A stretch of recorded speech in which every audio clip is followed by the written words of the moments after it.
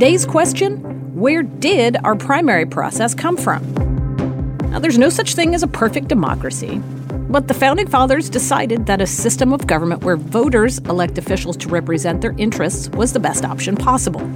Preventing the unchecked powers of a tyrannical leader was really the point of what they were trying to do. Even so, elections can be flawed.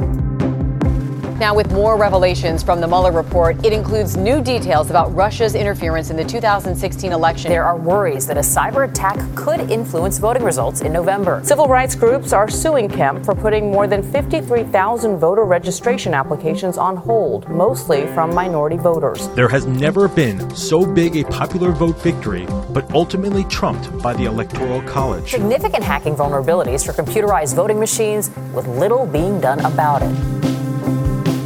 And while 231 years of peaceful transition of power from one president to the next is seen as a testament to the Founding Fathers' foresight, there are many aspects of politics today that they could not have predicted. One of the big themes really is how divided this nation is. What started out as hyperpartisanship is now like a virus that has gone across the country. Vectors of disinformation that were very much a part of electing the president in the first place.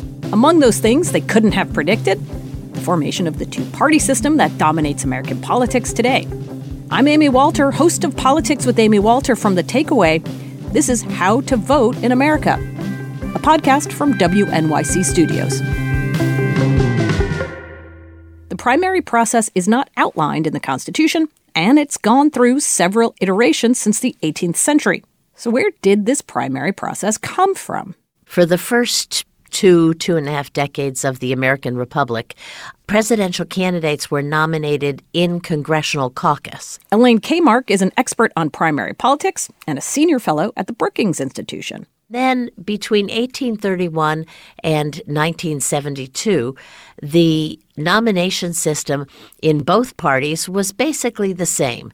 State parties would have caucuses and conventions, and at their conventions they would elect people to send to the national convention, and the national conventions would gather in a big city amid smoke-filled rooms, and they would pick a nominee. There were almost no primaries during this period of time, and even the primaries that there were not binding on the delegates, so they were really just beauty contests. The process that parties use to select candidates today came about as a result of a chaotic 1968 Democratic convention. To call it a turbulent time in American politics would be an understatement. I shall not seek, and I will not accept, the nomination of my party for another term as your president. Dr. Martin Luther King, the apostle of nonviolence in the civil rights movement, has been shot to death in Memphis, Tennessee. Intense fighting both on the ground, inside the buffer zone, and in the air sends Vietnam casualty figures to a new high. Senator Kennedy has been shot. Is that possible? All that tension came to a head during the Democratic convention. In 1968, the Democratic Party had a really, truly terrible convention. It was filled with dissent, both inside the convention hall and outside the convention hall, and the party was really split in half over the issue of the Vietnam War. Many Democrats wanted to elect a more liberal candidate, but a few things got in their way. Before the 1968 primary, there were many instances where a presidential candidate would win the primary in a state, but the delegates from that state would go to the convention and they would vote for somebody else. Sounds crazy, but it's true. Primary results didn't always mean a whole lot. In 1968, there were two anti-war candidates, Senator Eugene McCarthy and Senator Bobby Kennedy, and McCarthy, for instance, would win primaries, and yet that state would send a delegation committed to Hubert Humphrey, who didn't even enter the primaries. So people thought that was very unfair, and they thought that the primaries should be binding on the delegates to the convention. Hubert Humphrey was vice president to Lyndon Johnson. When Johnson announced he wasn't seeking re-election, support shifted to Humphrey. And because powerful party leaders chose the delegates, the scales were tipped in Humphrey's favor. We stayed in the streets, and we did survive, and if we can survive here, we can survive in any local community in this country. Outside the convention, the anti-war protesters were literally in a battle with the Chicago police. And that convention has often been referred to as the first police riot because of the viciousness of the attacks on the protesters. Inside the convention hall, the few delegates that were elected for Gene McCarthy and Bobby Kennedy were in a standoff with the Lyndon Johnson, Hubert Humphrey folks at the convention. And people were thrown out of the convention. People were prevented from being seated at the convention. It was a real mess all the way around. Take your hands off of me unless you plan to arrest me. Wait a minute. It was a disaster. After the Democratic Convention of 1968, the Democratic Party established a commission to help reform the nomination process. That commission was known as the McGovern-Fraser Commission.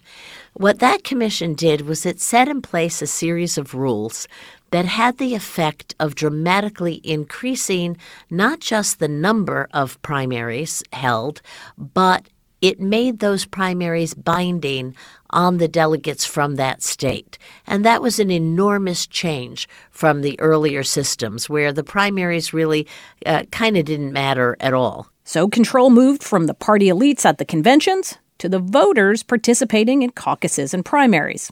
Ever since, the Democratic Party and the GOP have had similar nominating processes, but for the GOP, mostly there are primaries, not caucuses. Their candidates are usually bound by state law and sometimes by their national party law to vote for the person they were elected to represent.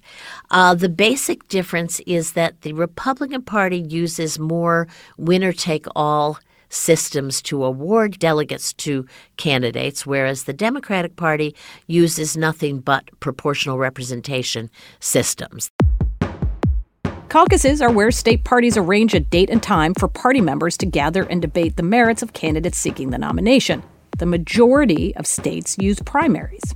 During a primary election, voters choose a candidate by casting private ballots like they do during a general election. But here's the deal. Determining who gets what number of delegates is the end goal of both caucuses and primaries. Now, over the summer, delegates gather during national party conventions to officially nominate a candidate, but usually that's more of a formality than anything else. The heavy lifting has already been done by primary voters. This year, however, with so many Democratic candidates potentially splitting the vote, the primary season may end without any Democrat having a majority of delegates needed to clinch the nomination. That would make the convention anything but a formality. And that's how the primary process works. Now you know. Thanks for listening. More on how to vote in America next time. And bring your calculators. It's going to be all about delegate math.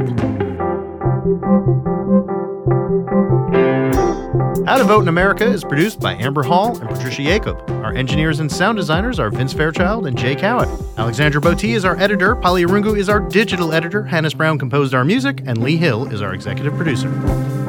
If you like this podcast, do us a favor, leave a rating and subscribe. Tell your friends as well. Thanks. See you next week.